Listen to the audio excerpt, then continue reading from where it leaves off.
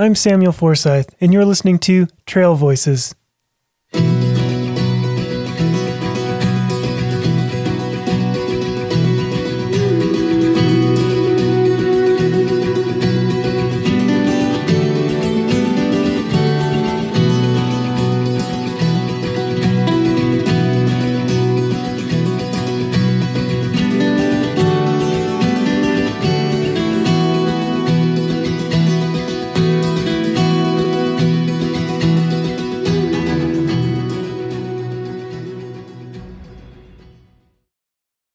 1,300 feet above Boulder, Colorado, sits the summit of Mount Sanitas.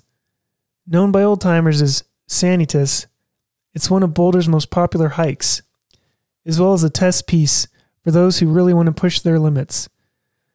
The Mount Sanitas Trail is the most direct route and covers 1,300 feet and roughly 1.4 miles on the South Ridge. It's also snow and ice-free most of the year. Sanitas is one of Boulder's most popular hikes and runs. Some locals hike it or run it on almost a daily basis. The fastest known ascent to the mountain was made by none other than Kilian Jornet, the legendary mountain runner who has held fastest known times on mountains like the Matterhorn, Aconcagua, Mount Blanc, Kilimanjaro, the Grand Teton, and more. He was the National Geographic Adventure of the Year in 2018 after summiting Everest twice in under a week, without the support of supplemental oxygen or fixed ropes. It's unsurprising, then, that his July 2010 record ascent of Mount Sanitas in 14 minutes and 12 seconds still stands. If you want to test yourself on the mountain, be sure to touch the metal post at the top, because that's when the clock officially stops ticking. That metal pole is one of the most photographed objects in all of Boulder. Search the hashtag Mount Sanitas on Instagram and you'll see what I mean. I can't tell you how many photos I've seen of the pole. I've seen high fives at the pole, proposals at the pole, a toddler standing on it, while the father, who obviously just placed her there, stands and spots, ready to make a catch if the toddler leans too far forward or too far back. It's a cylindrical metal post about 5 feet high with a round metal plate mounted on the top. The plate is probably 6 to 7 inches in diameter, with external threads in the center. Like a camera tripod, except these threads are thicker, maybe 5/8 of an inch. The pole itself, I guess, is 3, maybe 4 inches at the most in diameter. I've seen random poles out in the mountains before, but none so robust as this, or with the neat lid with the tripod-style threads on the top. The funny thing about this off-touched and off-photographed pole is that no one seems to know what it's there for. It's a mystery. The kind of mystery that people wonder about once, maybe a couple times, but they don't really think too much about it. Or at least that's my assumption. Meanwhile, for those who make frequent trips to the summit, it becomes a ritual to touch it when they reach the top. It struck me funny at first that we often go hiking and running to be in nature, but a hike or run up Mount Sanitas feels just a little more complete when you touch that cold, man-made object at the top. A couple of years ago, I tried to solve the mystery of the Sanitas pole. I did the kind of sleuthing most in the 21st century would do. I scoured the internet. To my surprise, I came back empty-handed. I learned a lot about Mount Sanitas, that there was a sanitarium, a health resort established in 1896 at the base of the mountain. I learned that the sanitarium built a trail and employed burros to take guests up to the summit. Now stop for a moment and imagine that. Imagine riding a burro up the Sanitas Trail. I learned all of that and more, but I found out absolutely nothing relating to the metal post on the summit. So this is my second attempt at cracking the mystery of the Sanitas pole. And this time I'm taking a different approach. I'm starting out by reaching out to people familiar with the mountain. First up is Chris Soros.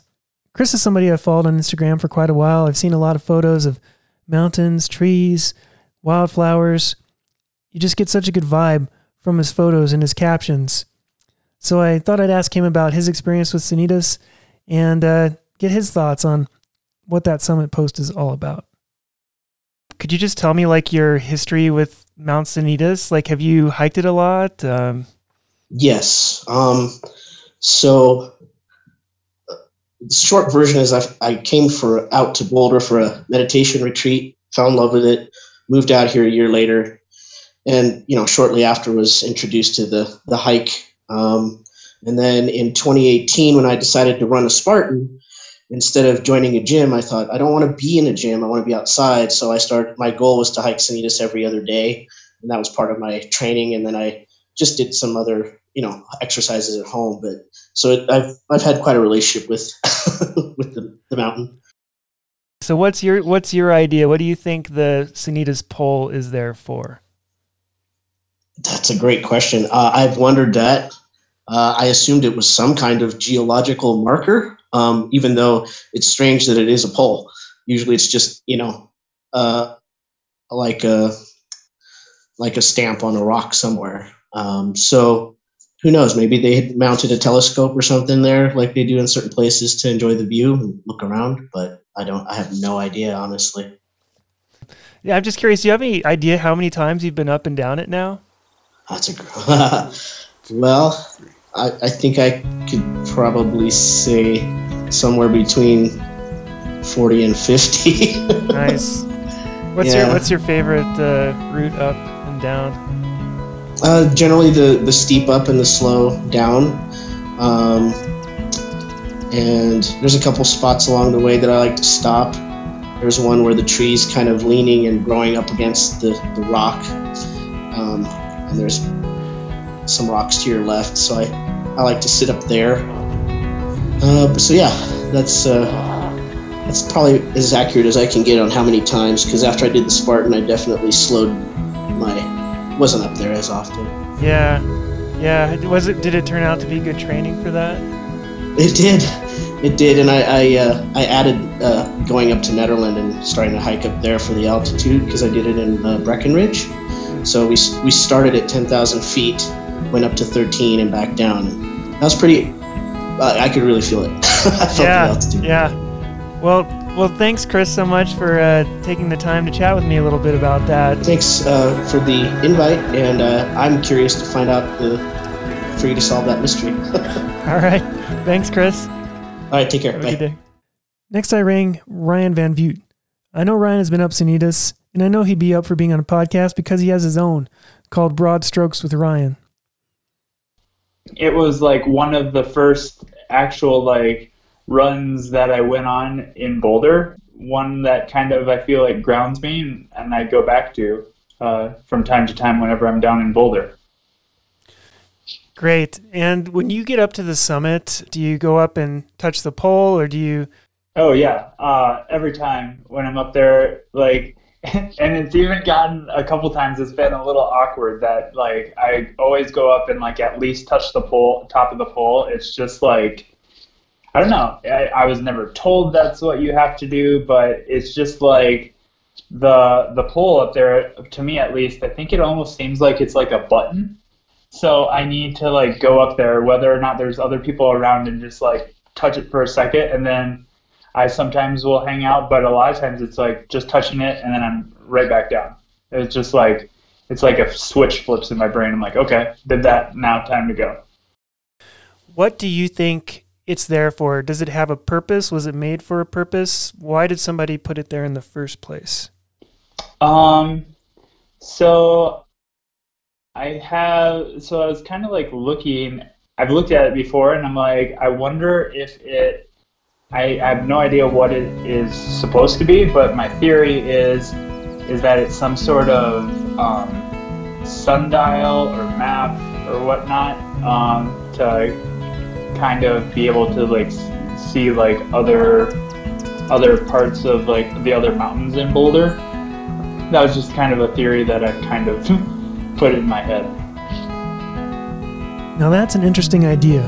Could there have been some type of plate like the one on nearby Green Mountain and on South Arapahoe Peak that points to other objects in the distance? It makes sense. Let's say the pole was put there before the trees grew in on the summit of Mount Sanitas, and you would have had a clear view of the mountains to the west, as well as the landmarks below in Boulder and to the east.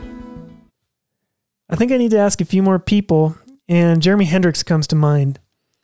I know he's been on Mount Sanitas a lot.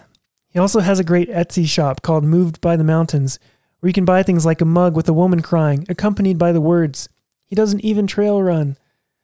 Or a shirt with a mountain illustration that says, "Run mountains, not your mouth." You can even get official Salmon Squad gear there, in case you are not on the Solomon Squad and you like salmon. How many times, do you have any idea how many times you've been up there? So I've been in Boulder now for a little over 7 years. I'd say probably close to 500 times. Wow. Okay. And what do you do normally when you get to the top of Sanitas? Kind of depends. It's either a touch and go for sort of lap purposes, or it kind of depends on the vibe, I guess, when you get to the top. Yeah, the vibe on the summit. Yeah, the vibe on the summit. Sometimes it's more of a touch and go experience, or it's kind of yours, which is really unique. So when that I take that solace there for a little bit, and kind of allow myself to sort of have that moment, and then usually boogie. But it's absolutely customary to touch the pole. Do you know, maybe you know this, you've been up 500 times. What is the purpose of the pole? I can only surmise that the original intent for the pole was for sort of sight function. So maybe there was something mounted on top of the pole for surveying, or using it as like sort of a binocular sort of function, if you will. Yeah, and do you think like for the purpose of recreationalists to look through them? I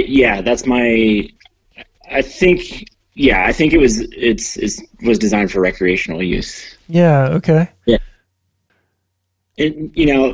As you know, that pole and that pole type, however, is not unique to that position. So sort of to follow up to my original idea of it being for rec use, that theory becomes a little bit more dissolved because of the other location. So.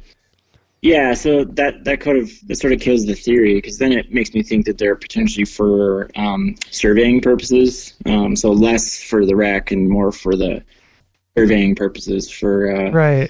So maybe mounting something for visibility functions, but in distinct locations to sort of monitor whatever, Yeah. But the other question I wanted to ask you is the pronunciation of that mountain. How do you pronounce it? I pronounce it Sanitas. The proper way, or just the way you do? No, I don't believe that that's actually the proper pronunciation. I'm going to go with the rogue theory that that it should carry the namesake of the now defunct Boulder Sanitarium. So Sanitarium, my theory then is that Mount Sanitas. Yeah. As in Mount Sanitas for sanitarium. Yeah. That probably rings a bit more true to its real origins. I think we're a product of our environment, and when you hear it, probably for the first few times, then that's just kind of the way that you go with it. So, but I'm a Sanitas guy for sure. Since Jeremy is a Sanitas guy, naturally I thought it'd be a good idea to talk to someone who pronounces it the other way, Sanitas. I reached out to my friend Jo Wurst. She's somewhat of an anthropologist herself. She has a lot of knowledge about mountains and wildflowers and things like that, and if she uses the old-timer pronunciation, maybe she has old-timer knowledge about the mountain. My history with Sanitas, like my personal history, is that my grandparents lived in Boulder, and my mom grew up in Boulder. So when I was little, we'd go on hikes up Red Rocks, and then we'd hike the valley portion of Sanitas over to Iris, which is where my aunts lived. So we'd hike from 4th and Arapahoe over, like, through the mountains to Iris and back to get to my aunt's house. But the history that my family has with Sanitas is much greater. My grandpa moved to Boulder in the late 1940s. And he was also the head guide of the Mountain Recreation Department at CU starting in the late 1950s. So that's a little bit of my history. My family has been in the Boulder area since the 1940s. And even though I don't live there now, it's still very much a part of me. The mystery is about the pole at the top. So Okay. I'm sure you've seen it.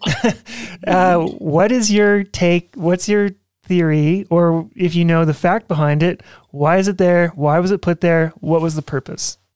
Well, I don't know for sure. But my gut is telling me that's probably a USGS survey pole or something of that nature. It's probably used to survey the area. Yeah, that's probably my guess.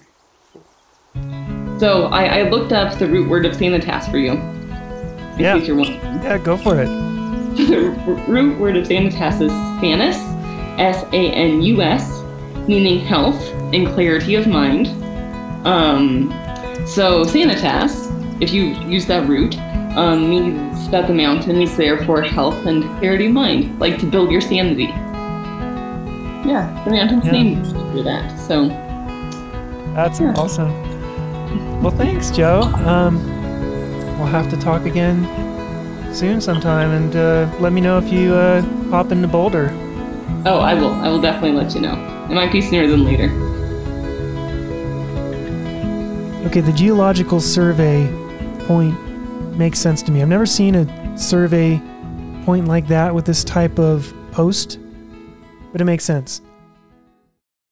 Now, this podcast would not be complete unless I reach out to Ali Franzalia, aka the Boulder Hiker Chick. She had just come down from bouncing around the Flagstaff trails when I got a hold of her. She's a writer, a naturalist for Boulder Open Space and Mountain Parks, one of the founders of the very popular Boulder Hiker Chicks hiking group. She spends as much time as anyone on the trails in the Boulder area. I don't know. Doesn't the plaque say something like, the plaque that's there, isn't that something related to the Boy Scouts or something, or Colorado? I don't know. Wasn't there a group that's responsible for the plaque on the rock? Because I forget what's on the plaque, but I wonder if whoever is responsible for the plaque is also responsible for the pole. That's true. Yeah, the plaque, it says something like the trail going down the East Ridge was made possible by some hiking group, and it has the year on there when they built the trail. Yeah, I forget. Yeah. Well, it's interesting. I was going to say, it might just be a summit marker, right? We have a summit marker on green. There's all different kinds of summit markers on different peaks. It might have just been that whoever was responsible for finishing up the trails there, or whatever work was being done, wanted to put a summit pole there, like a summit marker. Since there actually isn't a USGS summit marker there, to my knowledge. But then actually I'm thinking about the fact that those poles exist also on Anemone, right? I'm surprised that we don't have more information on that, because there's so much history here and there's so many people who have been involved, intimately involved with the trails and open space here for so long, that it's kind of a shocker that nobody seems to know. Well, I say Sanitas because I know that's what 99% of people say, and I don't want to sound crazy. But when I talk to people who've been in the community and involved in open space for a long time, I'm talking about people who are at this point in their 70s, 80s for sure. I know several people who say Sanitas. And if you do research on the word, it does seem like that is likely to be the original pronunciation. Back when it was named after the sanatorium that was right there at the base of the mountain. So I think there's a lot of evidence that it was for a long time pronounced Sanitas. And now we say Sanitas, and it's just kind of too late to go back. Okay, so I was going to look into this. The idea that the plaque on the rock of the summit being related to the pole on the summit. Now the plaque reads, the trail along the east ridge of Mount Sanitas was constructed for Volunteers for Outdoor Colorado in cooperation with the City of Boulder Open Space Department on May 19th and 20th, 1992. So I sent a message out to Volunteers for Outdoor Colorado. Dan Williams with VOC, as it's also known, contacted several people who helped make the trail, but confirmed that the pole was not related to the project. He even got a hold of 2 people who had planned the construction. As for the identical pole on Anemone Hill, I found some graffiti that has the name Byron and 74 etched into it. Now, 74 has me thinking that the Sanitas pole was there before the East Ridge Trail plaque that says 1992. So back to the internet I go. Now, one of the places I ended up on the web was fastestknowntime.com. In recent years, fastest known times, or FKTs, have become more and more popular. Fastestknowntime.com is now where you go to find all of these official records, you see the courses, and you can kind of get some of the history too. So whether it's the FKT on the Appalachian Trail or an FKT on Mount Sanitas, it's there. It's kind of wild to see the name Killian Jornet next to our hometown mountain time trial hill. The women's FKT is held by Lisa Goldsmith, and I was interested about that, so I clicked on her time, which was 1855, and then I read, this was in the cardiac arrest race. Cardiac arrest race. A race? On Mount Sanitas? A race? So Boulder doesn't allow any official races on open space and mountain park land. Once upon a time, though, apparently in 2003, there was a race up Mount Sanitas. So a little more research, and I got onto Bill Wright's website, which is great, so shout outs to Bill Wright. I found out that Buzz Burrell, aka the father of the fastest known time, participated in that race, and at the age of 52, he managed the ascent in 16 minutes and 48 seconds, and that's fast, very fast. I'd already been thinking about asking Buzz about the Sanitas pole, but I've been putting it off.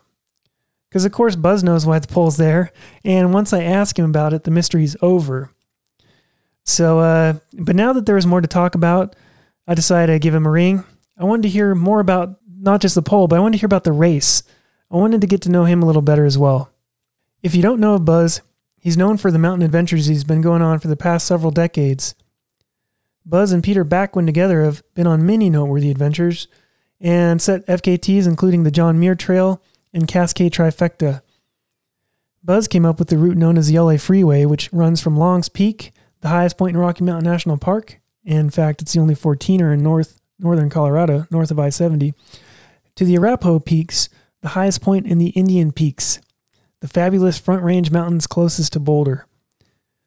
Buzz also hosts the excellent Fastest Known Time podcast, where he interviews amazing athletes and just cool people in the FKT community.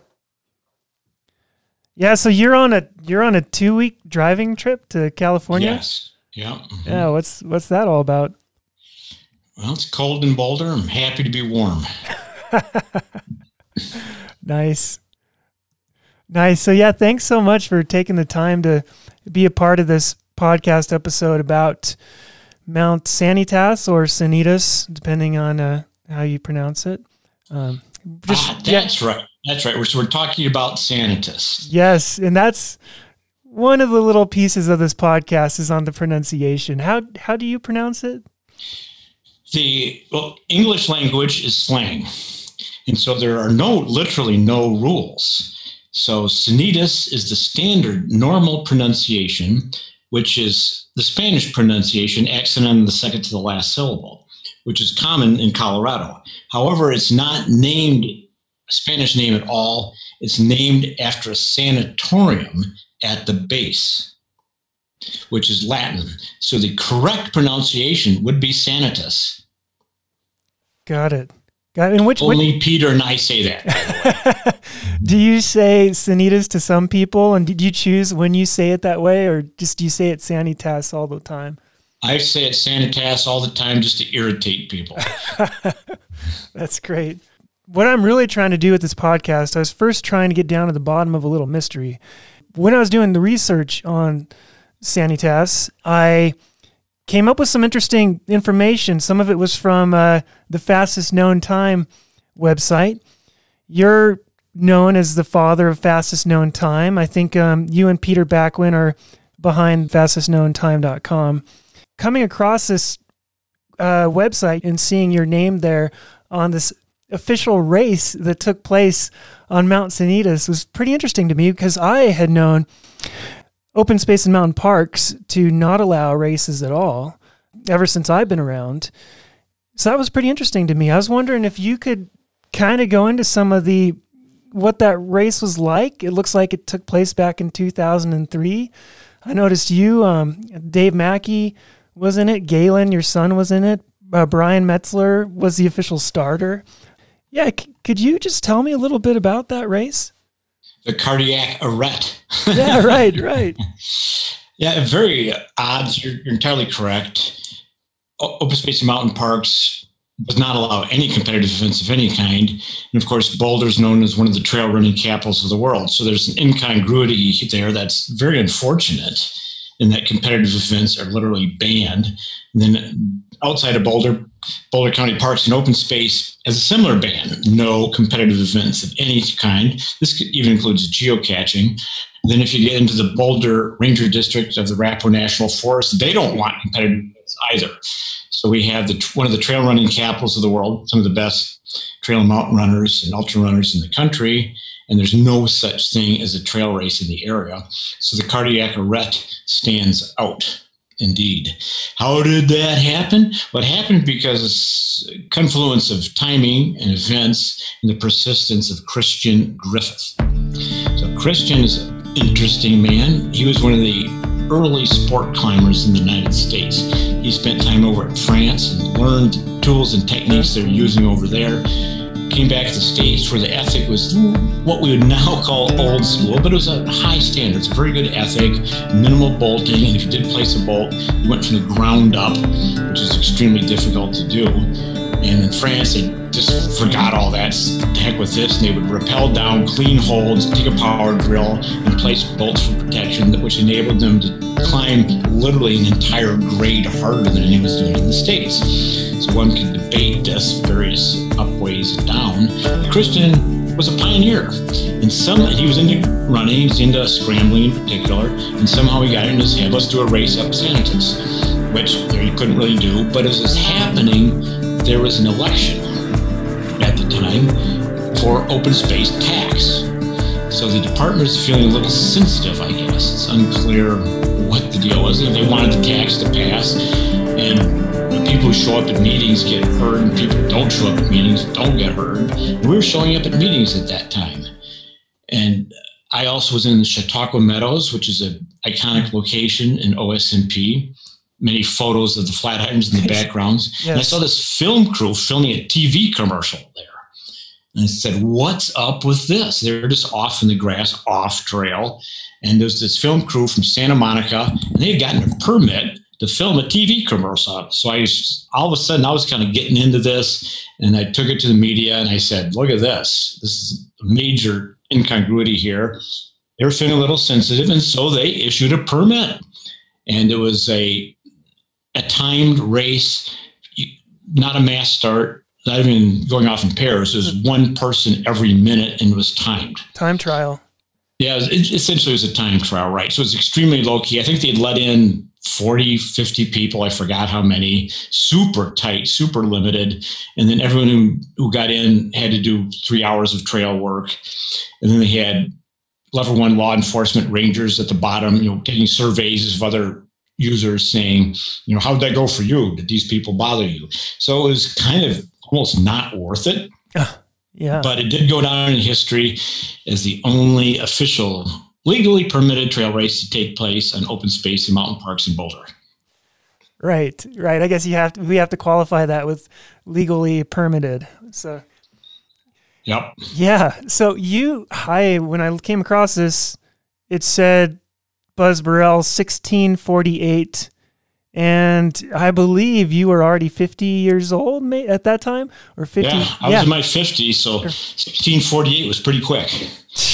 That is really quick. And looking at Bill Wright's website, I kind of wondered, if that was the FKT until somebody in the time trial went faster than you. Do you know? Was that a new course record for Well, Sanitas? I think I forgot what I finished in that event. I forgot. I can't remember. 5th, 6th. I could look it up. So no, there's a number of people who are faster than me on that day. Right. But maybe I was thinking maybe they came in after you did. Oh, I see. So I held the FKT for like 1 or 2 minutes. Yeah.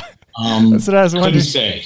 Okay. Couldn't say. Yeah, from Bill Wright's website, it kind of looks like maybe you did. But I see, 16:48. That's just stout.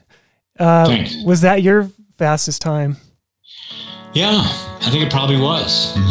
In my 50s, I set my PR in my 50s. A little unusual. But, when you get in a race, you throw down. You go a little harder. If you're out there by yourself with, of course, back in the day, you had nothing going on.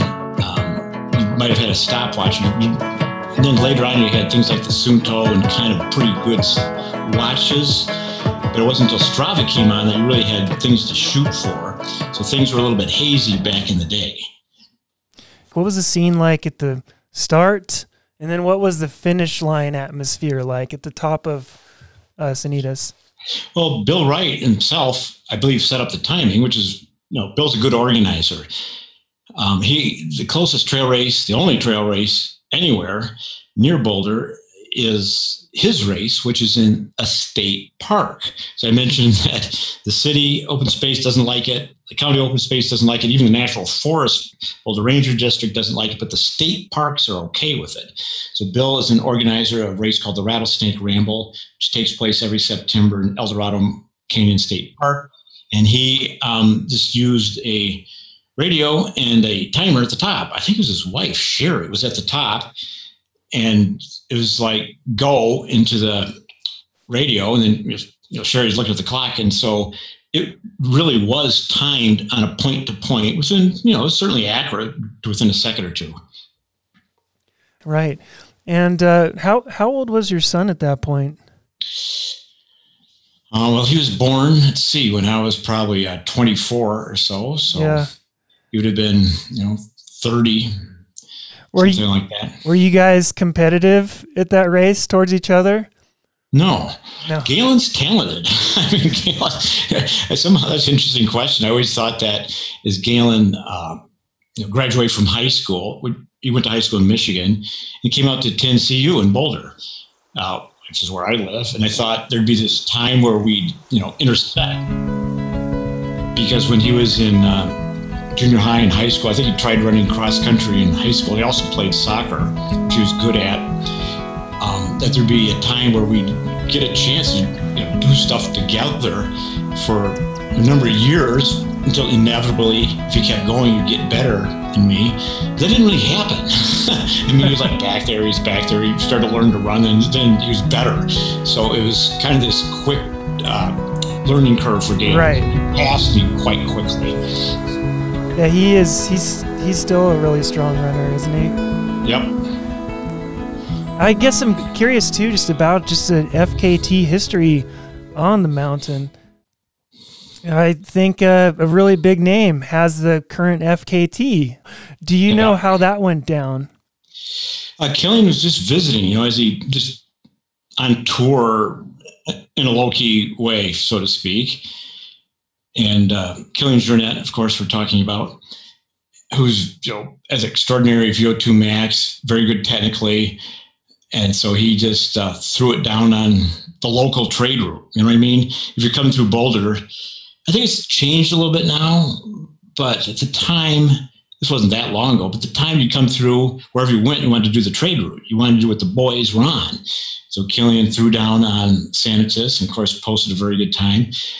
But Sanitas, we got runners here. We had the cardiac arrest, a play on words in case you didn't figure that one out. Yeah. And then before that, though, the FKT, which is a little bit hazy because, pre-internet, a lot of these times were pre-internet days, was some skiers and some cyclists. So very interesting people. What's his name? Darren. Oh my gosh, I forgot his name. Excellent Nordic skier. I think he had the FKT because Nordic skiing those guys have some of the highest VO2 maxes anywhere. Yeah. They've got power. They don't need turnover. They need power. Mm-hmm.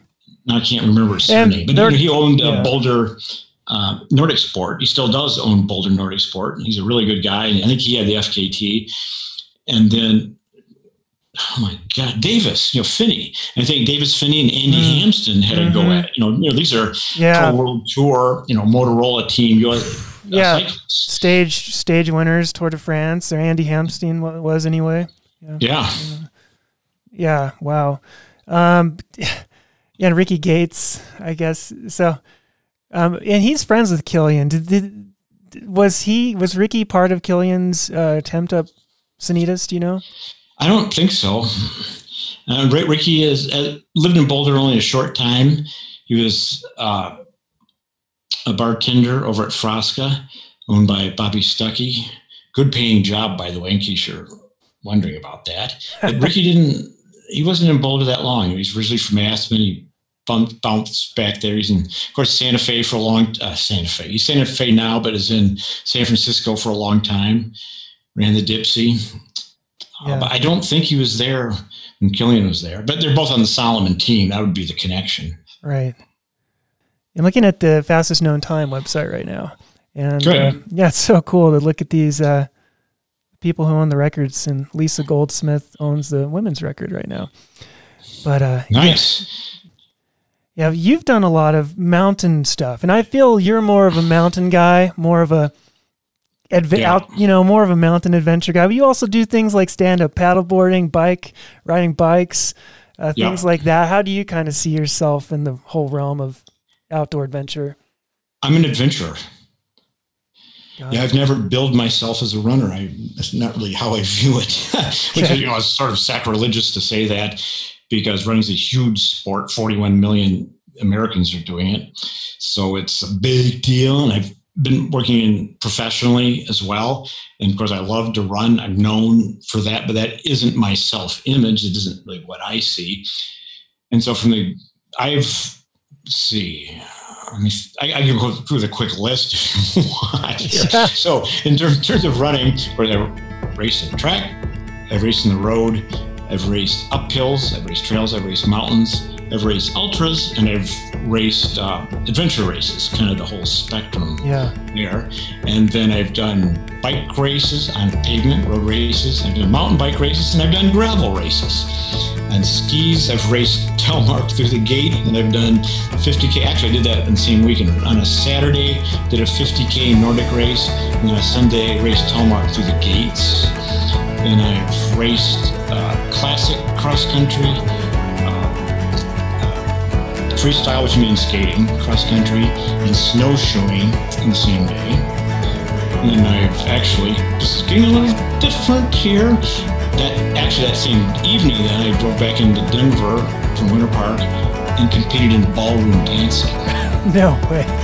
Yeah. Oh, that's wild. It's strange. And then, as you mentioned, I've done a very, very minor stand-up paddling race and a surf ski race, which is what I really meant to doing now, is surf ski. And volleyball. I've competed in men's doubles, mixed doubles, men's sixes, mixed sixes, and co-ed fours. And volleyball. Love volleyball too. It's probably something I can't remember right now, but that's what comes to my mind right now.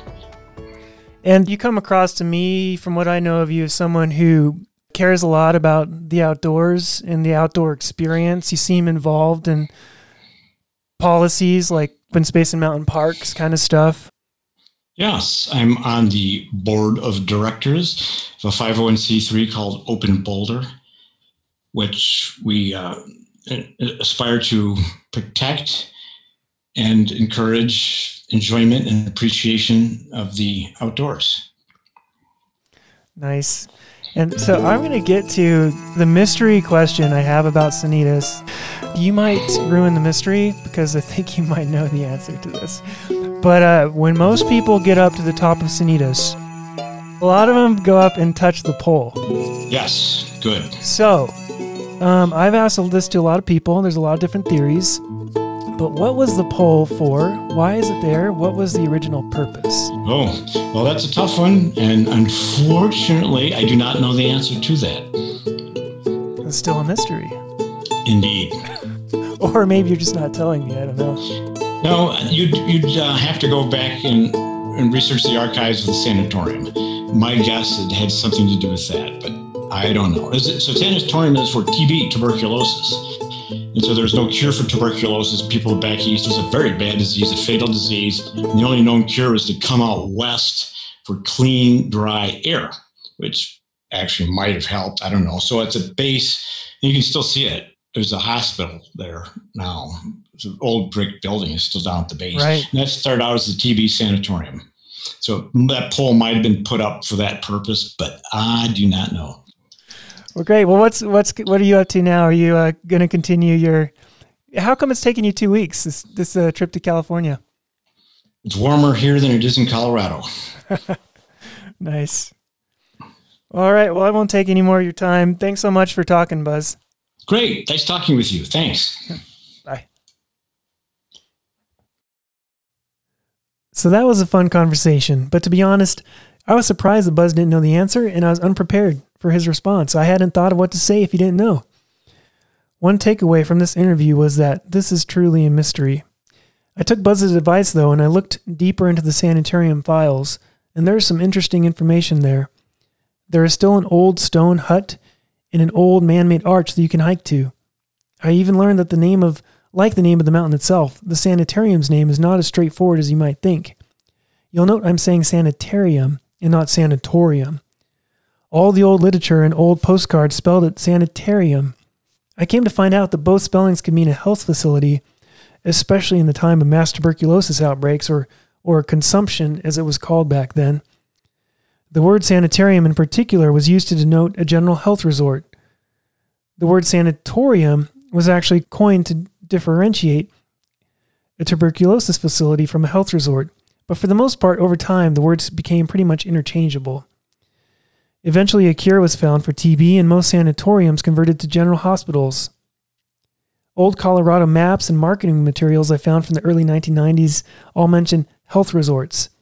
This was at a time when wellness vacations and hydrotherapies were booming across the country. Cold and hot baths of varying types were very popular. And like Buzz said, a lot of people were coming out west for the clean air and hoping it would help with their tuberculosis. Interestingly, Boulder Sanitarium's own document states that it's designated a tuberculosis sanitarium only for a short time, before it found that it hindered their other work. At some point, they stopped admitting TB patients because others feared contracting it. As a health resort, it certainly looked nice. It was a rather large campus, well landscaped with large trees and a man-made lake. Today, you can still see an old brick building that is quite prominent. It turns out that building was housing for the nurses before it became a home for the elderly in the 1960s. It sits above where the other sanitarium buildings existed. So down some more rabbit holes. In my research, I came across a great Daily Camera article by local historian Sylvia Padham.